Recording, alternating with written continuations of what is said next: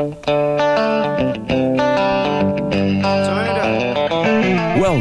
to I Communicate on Full Service Radio, 830 WCRN. To join the conversation, call 508-871-7000. Now, here's your host, Mark Altman. Good afternoon, everyone, and welcome to another edition of I Communicate. Glad to have you here with us on this Thursday afternoon. Ted, how are you? Boy, Ted, I got to tell you, it's rough. And you know, it's so funny. I think so many times in my life, I have said to myself, man, if I only had more time. Time. If I only had more time and, there's so much more that I could do. And now I seem to have found a lot more time, and I'm not all that happy about it. I got to tell you the truth. You know, I find that I have more, and what's funny, Ted, is I find that I have so much time on my hands. I'm tackling a lot of projects for Mindset Go that I had put off, but boy, I am really missing that human interaction desperately. You know, it is odd in a world where people are so, they've made themselves distant by the use of technology, by the use of other things that have just separated us. And now, here we are forced to be separated. And yeah, I think I'm missing it too. Yeah, and I think what's interesting is we all live in a society, in a world where we all tell each other how busy we are all the time, and we're always going from thing to thing and place to place.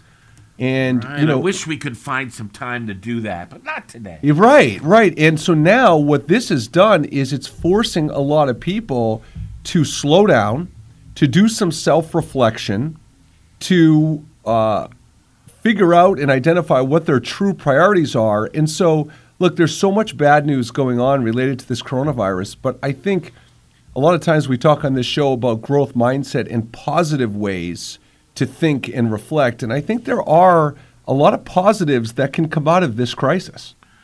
Absolutely.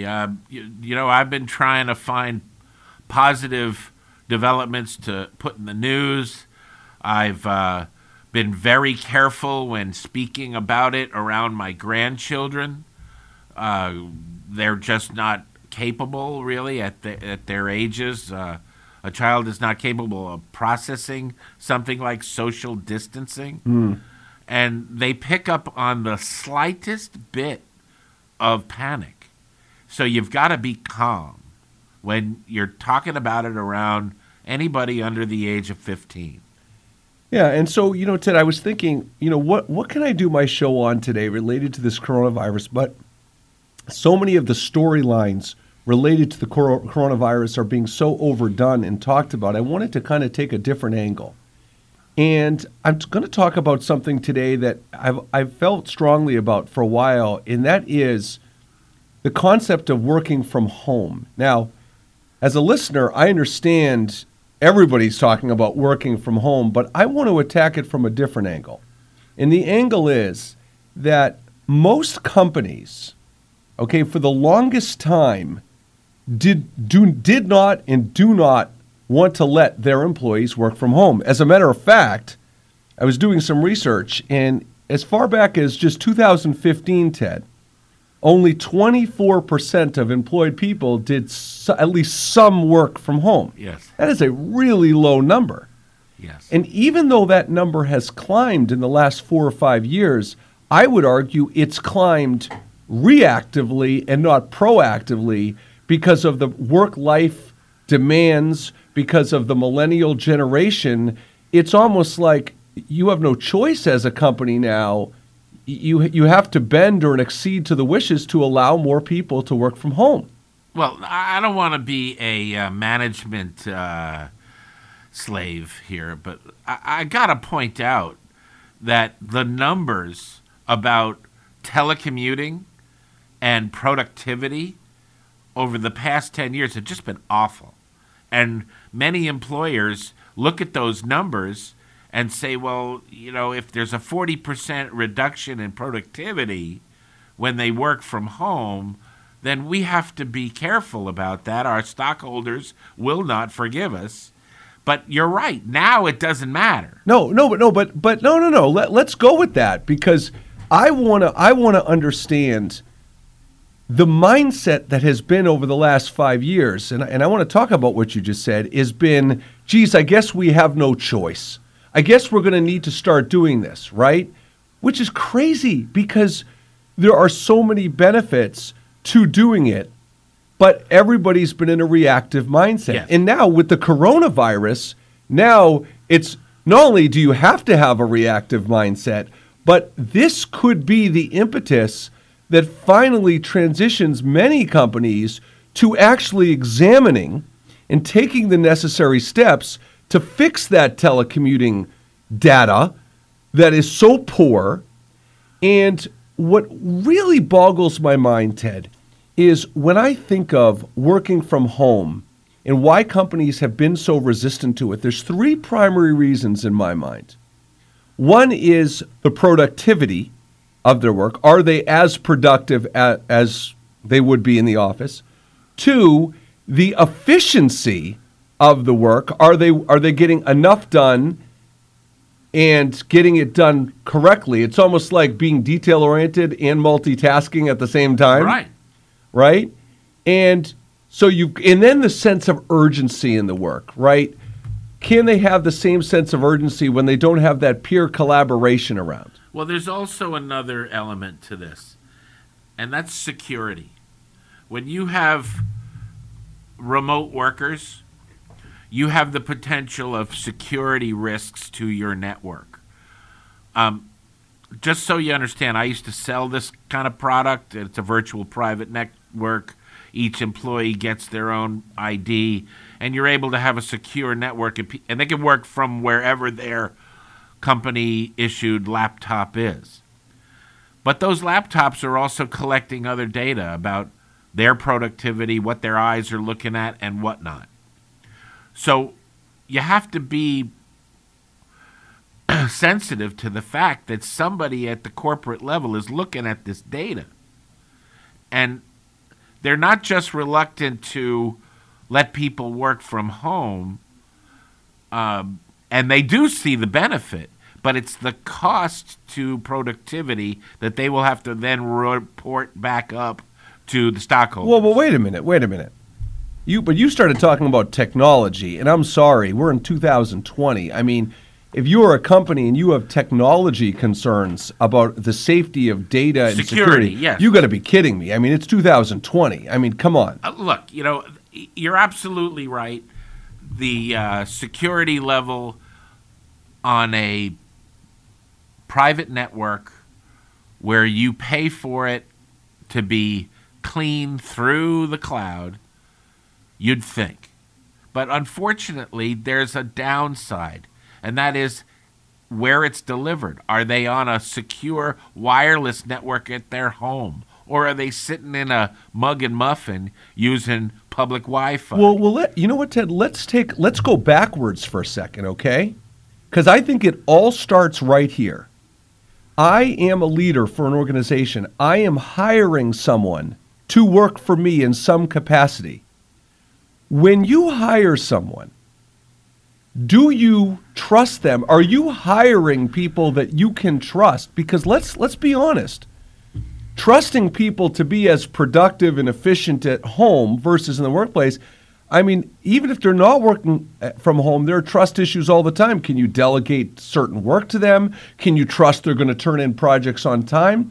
I mean, so there's trust issues that are required between an employer and employee, many trust issues well before you even get to working from home. Well, I got one thing to say about that.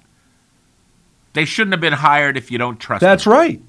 That's so right. If they belong to your organization, trust is presumed. Okay. So now let's look at the data you spoke at earlier of the telecommuting data where the productivity drops off so much. Now let's talk about that. Why does that happen, Ted? Well, I think there's 2 reasons for it. Human behavior at the office is well established, and people know how to behave when they're in the office. Let me just give you an I'm example with that you. is Go ahead. going on right now as we speak while people are listening to this radio show. Somebody's been told to work from home, and their kids are out of school. The primary person sits down, logs in, and starts the first email when the first child walks in with milk all over its face. Something's got to give. And the child is going to come first. That's number one. okay. The interruptions. Yep. Number two is access to information immediately. At the office, we stand up, we walk across the room, we pick up the document or the person, and we say, here's my question. You get your answer, you go back to your desk, and you complete the process. When you're working from home, you might have to stop a moment, pick up the phone, go to another screen, and what is the word we say? Google it or search engine the particular concept. Or you have to get special access to use the virtual private network to get it to the company's database. So naturally, with the process of things, there's going to be a reduction in productivity. Okay, so let's go with that for a moment. So here's my take on that situation, because I've thought a lot about this, Ted. When you are in the office, okay, let's talk about accountability for a second. How often do we truly understand people's workload? Now, if you work for me, as a matter of fact, I had a client say to me this morning that their company needs to put together job descriptions. This is a multi-million-dollar company who's been around forever. And I said, why do you need job descriptions? And he says, for accountability and structure. I said, so let's talk about that, accountability and structure. So I said to him, I get what you're saying, but let's face it, once you're hired at a company, no one ever looks at that job description again. You start doing your daily workload. We keep piling more and more work on time. We don't know what an appropriate work. I mean, how many leaders can honestly say, everybody who works for me, I can tell you they have an appropriate workload, and here's why or here's why not? How many leaders can actually honestly answer that question? Because I don't think many. Often the review of a person's performance is really not for the purpose of review or productivity. It's either to move them along, Yep. or to eliminate them. Okay. Now, let's just be honest about that. I mean, because the function of a corporate world is you're either on or you're off. You're either productive or you're not. Okay. So here's my point, right? So if you work for me, all right, if you work for me, how do I evaluate? Forget working at home. How am I evaluating you, right?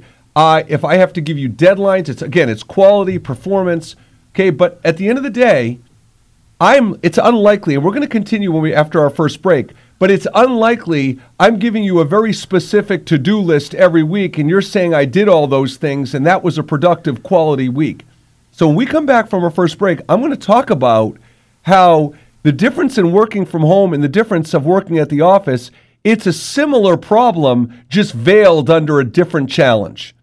This is Mark Altman for iCommunicate. We'll be back after the break.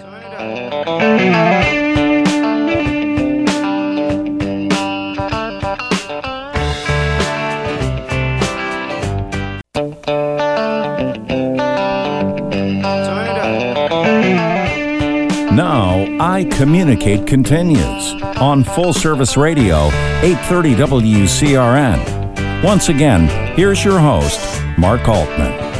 Okay, welcome back to iCommunicate. Okay, so Ted, I have a scenario for you.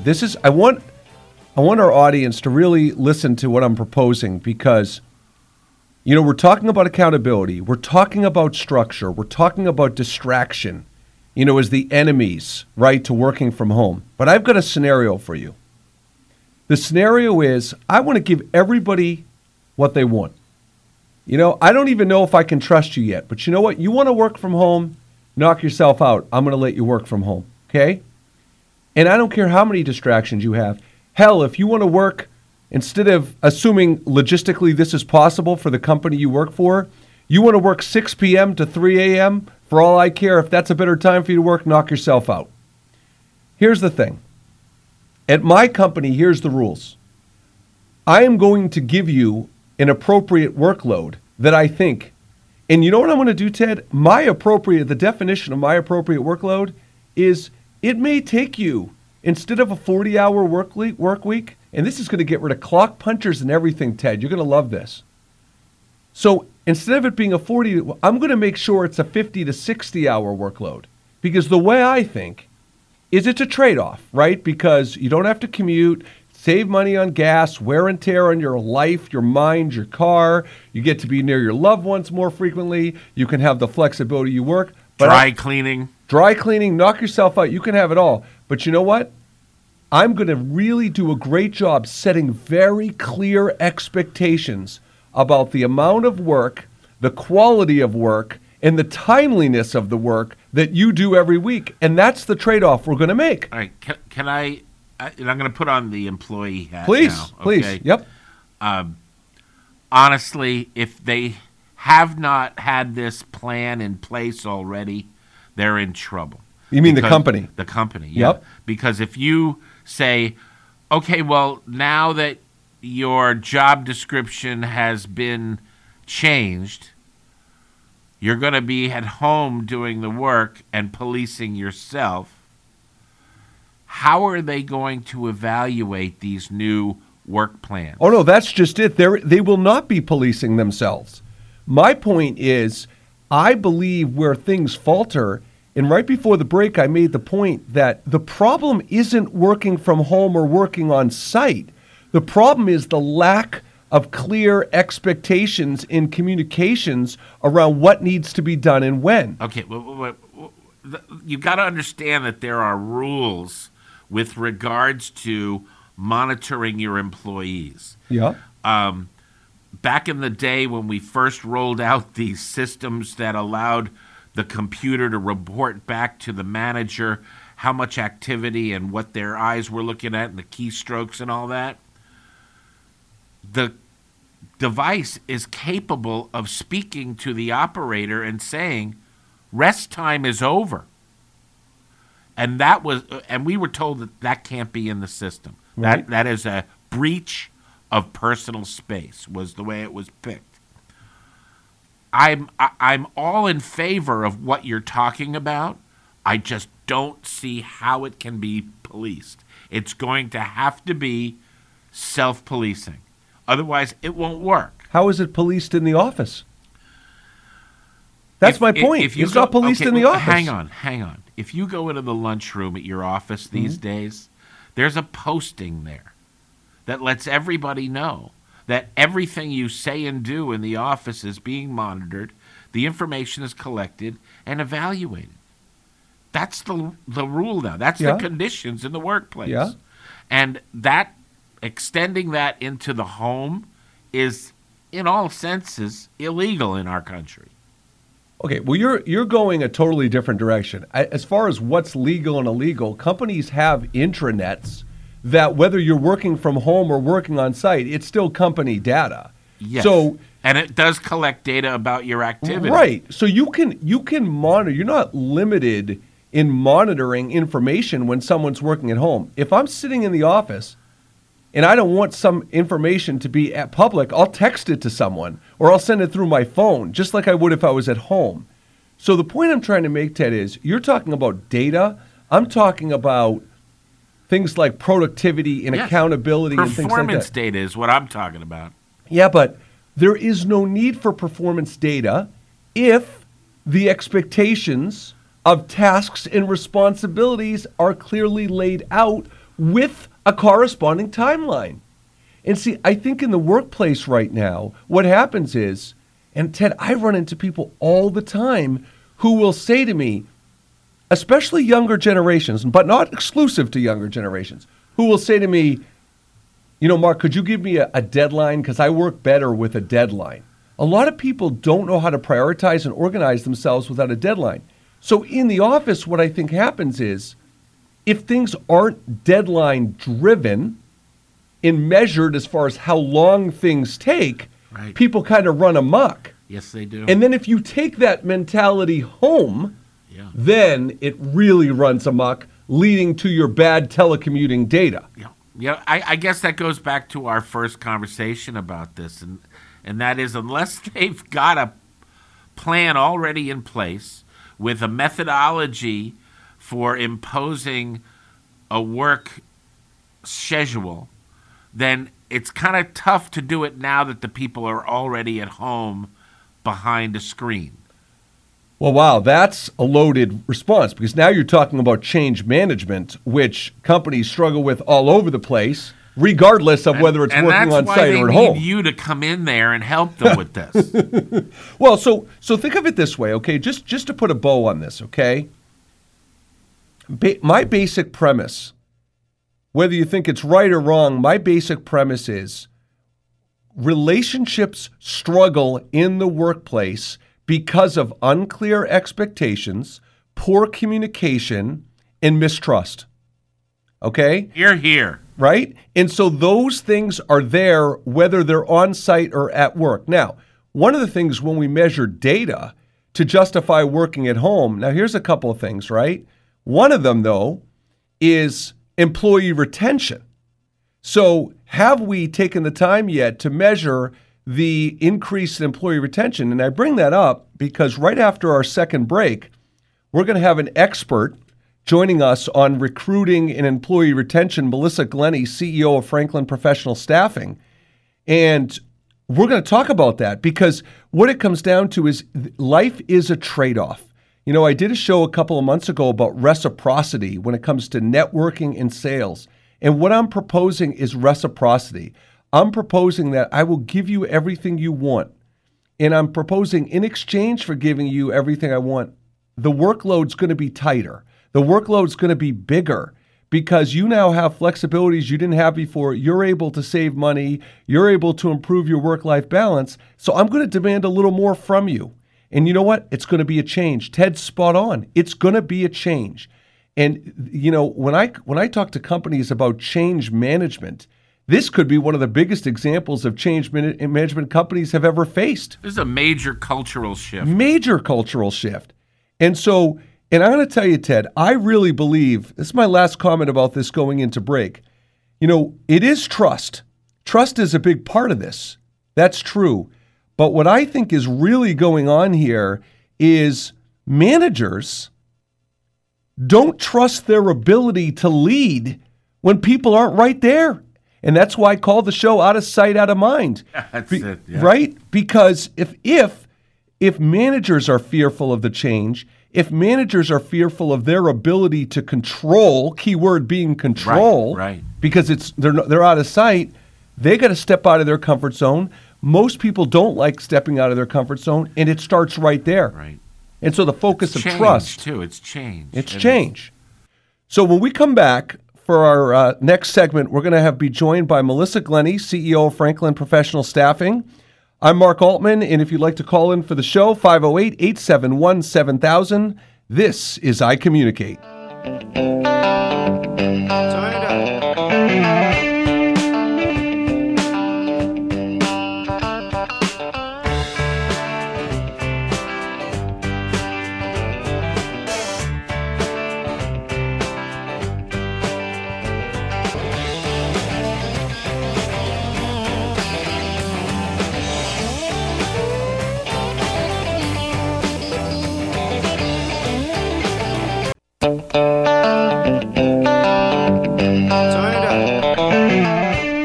Now, I Communicate continues on Full Service Radio, 830 WCRN. Once again, here's your host, Mark Altman. Welcome back to I Communicate for segment number 3. Feel very fortunate right now getting to talk to one of the prominent experts in the recruiting and retention industry, Melissa Glenny. Melissa, thank you so much for joining the show. Hi, Mark. Yeah, it's my pleasure to be here. I've enjoyed the show so far. Thanks. Excellent. So, Melissa, I guess, if you could just kind of just briefly share a little bit of your background and your experience in the industry, just so our listeners kind of have a feel for your expertise. Sure. So I've been working with companies for almost 20 years now, helping them to hire and build high-achieving teams. And for the last 8 years, I have owned my own business, so have had that extra special, nuanced experience of leadership. Love it.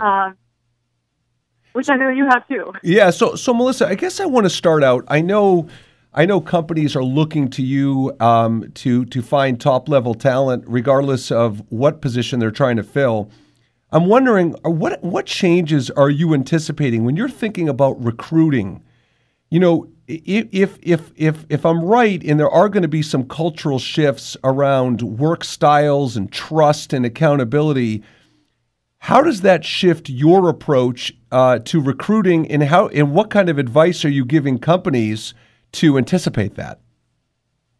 Well, I think it's going to be really interesting to see how things play out in terms of specifically hiring and training. I think one of the first hurdles that I'm seeing companies starting to get through quickly in the instances where they were reluctant previously, but now the pain of having people come in is obviously greater than the pain of allowing them to work remotely. So I think that, for a lot of the companies I'm knowledgeable about, they've already moved to the remote working platforms for a lot of most all of their employees. But now the next question is, if this continues, how are they going to adapt, and how are we in the staffing and recruiting industry going to adapt our processes so there's more of that physical distancing? So I think that there's still a lot yet to be fleshed out in that. Video interviews are very, very common, so that part is pretty straightforward. I just saw that the CDE had put out a memo earlier this week about the I-9 requirements for filling out the I-9s in person with physical examination of the documentation. So it appears they're considering loosening up that requirement, but we haven't received anything officially yet. So, this is definitely changing the whole landscape for us, and there's still a great deal of uncertainty. The only thing that's certain is that I think this is going to definitely be an experience that's delineating, the way things used to be versus the way things are going forward. Melissa, let me ask you, you mentioned virtual and remote workforces, and, it got me thinking as I was listening to you that, Ted earlier in the show talked about distractions and working from home, and I could totally picture it as he was saying it, the father, the stay-at-home mother or father who's interrupted by their kids, or, whatever's going on at home that they have to deal with. And what occurred to me is one of my big pet peeves about virtual and remote workforce is when you're interacting with them, whether it's a webinar or a meeting or whatever, I have so little confidence that they're actually paying attention and that they're not at their desk doing something. And the only way you can really prove with a virtual or remote workforce is that they're paying attention is if they have to take a role and be actively engaged and participate in the actual interaction. So this is an example. My question for you, this is an example for me of communicating with a virtual and remote workforce and communicating with someone working out of their home. Is there a real difference from a communication perspective? Mark, I think that's such a great question because I don't think there's any difference at all, to be honest.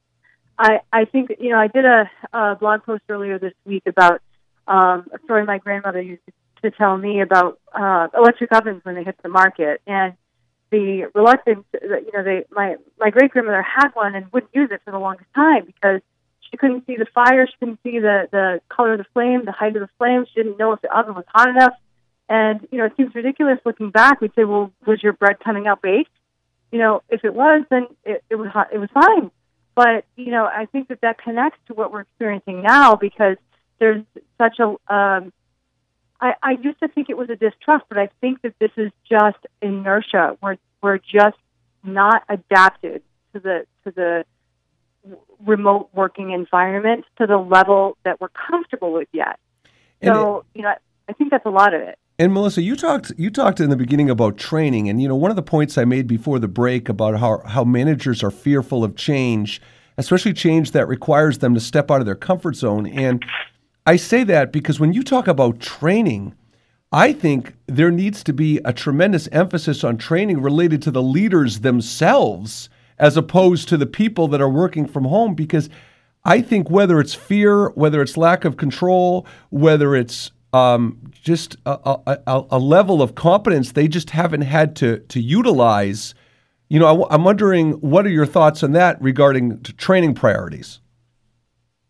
Yeah, I think that's a good point. It makes me think back to the conversation you and Ted were having earlier about, monitoring employees and, the managing expectations and knowing if they're on top of things, if they're engaged or paying attention. And, we started using an employee monitoring system back in 2016, and it was before we even allowed for remote working. The reason we were using this, it basically was a tool that takes a screenshot every single second of the screen of the company's machine. Obviously, we would never do this on if somebody's working from a personal machine, but from a company's machine. So it was great for training purposes because we could, at the end of the week, say, okay, we get the analytics and say, what did you spend your time on? Wow, you were on this particular app or tool for a lot longer than I would expect. Let's go in and zoom in on the steps you were taking and see what was going on there.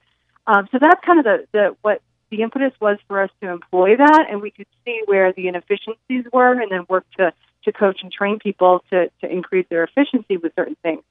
But, in the context of working from home, that's there in case a manager felt like they needed to monitor that to that level. But then again, and coach and such, I think it was valuable for that. But one of the things that I learned through the course of using something like that was that if you ever question that you have to be watching over someone to a level where you want to know what they're doing moment to moment, then your answer is already given to you. I wouldn't suggest that you want to be monitoring people to that level of granularity. Well, and Melissa, wouldn't you concur that aside from being a control freak and maybe a potential micromanager, perhaps you need to monitor because your expectations and instructions for what they're supposed to do aren't clear enough in the first place? Exactly. Oh, exactly, Mark. Exactly. So then it goes back to whether you're instructing people to be working at a desk right next to you or from their home, your instructions are as good as your instructions in either case. All right, so Melissa, please stay with us for our next segment. When we come back, we're going to talk about the difference between why salespeople have been able to do this for years. Well, yeah, that's what I wanted to chime in on. Yep. Exactly. You're absolutely right about retraining the managers because I spent many years as a road warrior, and when people go out on the road and are remote from the office, they need their manager to serve them. Yes. And service their interaction with the office. Yep. That's a great point. And when you said that about retraining the managers, it really rang true with me. I'm sorry to interrupt. No, that's great. And Ted, how much time do we have before break? We got another minute. Okay, Take it away. so I want to make a point to build on what you just said, which is this.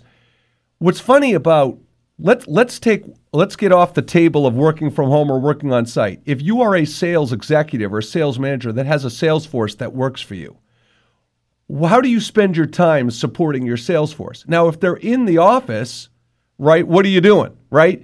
The way you're supposed to be spending your time is being out with them in the field, listening to calls, going on appointments, so on and so forth. So again, if they're in the office, people learned a long time ago that having salespeople that work from home or virtually as opposed to inside the office, it was an advantage. And when we come back, and Melissa, I know so much of what you do is to place quality salespeople. When we come back, I want to talk about your take on why salespeople are trusted or given the benefit of the doubt, and why everybody else in the workforce doesn't seem to be given that latitude. So stay with us, Melissa? Yeah, absolutely. Excellent. All right, this is Mark Altman for iCommunicate. We'll be back after the break.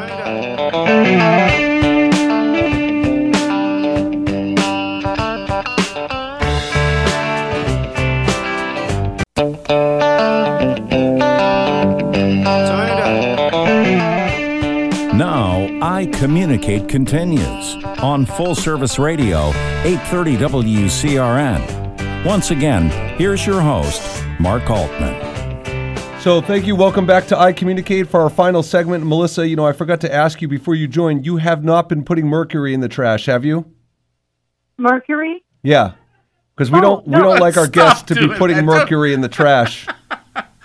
Oh, I didn't know if you were talking about the planet or actually. Oh, see, you got me on that. All right. See, that wasn't even. See, I was a bad joke. I got punished for that. So, Melissa, back to where we were. I want to continue with our discussion. So, salespeople, Melissa. So, you recruit salespeople. What is it that you think? Why do salespeople get the latitude that others don't? Well, I think this goes right back to the topic of expectations. For the longest time, and again, back to the point I was making about inertia, we're accustomed to having a salesperson have a quota. That's the expectation. If they meet it, if they exceed it, who cares if they're on the golf course 6 hours a day? Good for them. Well, so that's an interesting point because you're going back to what I said earlier about if the expectations of what your workload is, when it's expected to get done, and how much you're expected to do is completed, then you don't care, right? Right.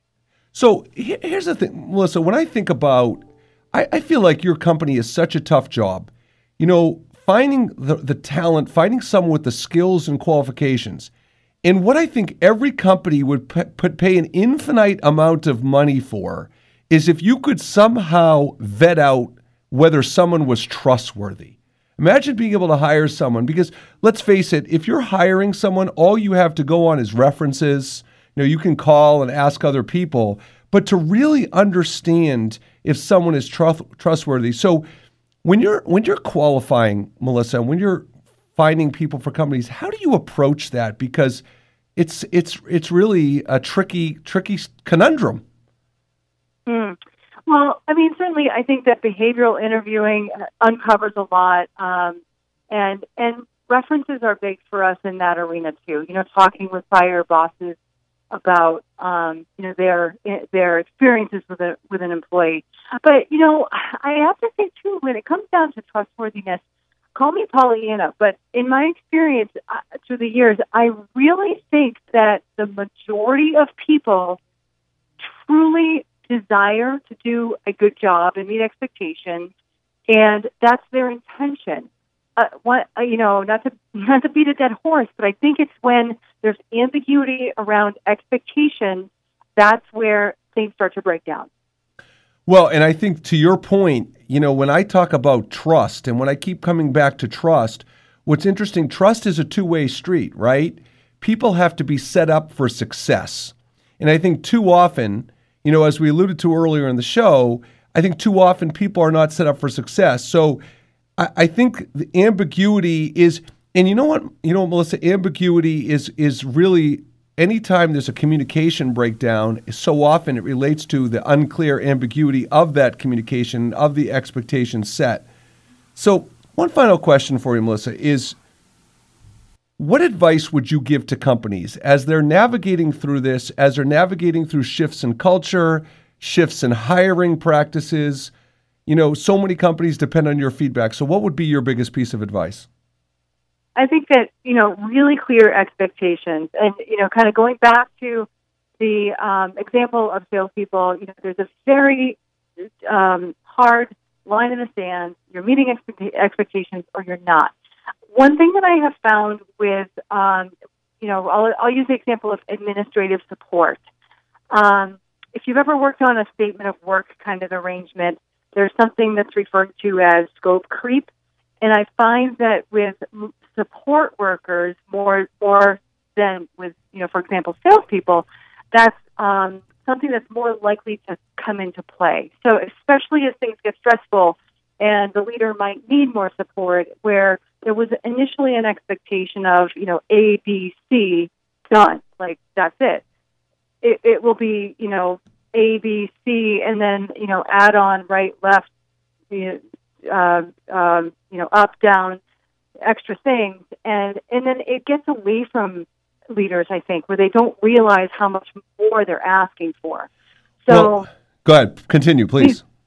Please, Mark, go ahead. No, I was going to say, I agree with your thought. And, one of the points I wanted to cover before we wrap up the show today is one of the most narrow-minded evaluation of someone's performance. And how many times, Ted, Melissa, have we heard over the years leaders and executives see someone in the office at 6 or 7 o'clock at night, and because they're staying there later, we immediately attribute them to having more of a work ethic and more committed and dedicated to the job, when the fact of the matter is, longer does not necessarily mean more efficient and more productive. As a matter of fact, yeah. And so, Absolutely. right? And so there's this visibility question that out of sight, out of mind, when you're not in the office, I don't really know how hard you're working. I can't see you. Are you a clock puncher? Are you watching TV in the middle of the day? Like, I don't know any of that. And Ted talked about that familiarity earlier in the show that I can kind of control. Like, I can see in the lunchroom, you've got the poster, and I can see everything going on. And I just think that visibility, lack of visibility factor really scares a lot of people in leadership positions. Can I pipe in? Please. I think you guys are smack on in terms of setting expectations and there being no ambiguity. And using the example of salespeople who work remotely, you either make the quota or you don't.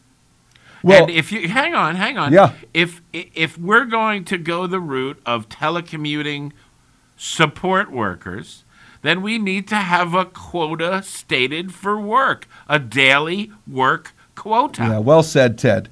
Right. So, Ted, you're talking about, that's a great point. So you're talking about quotas for non-salespeople. And you want trust?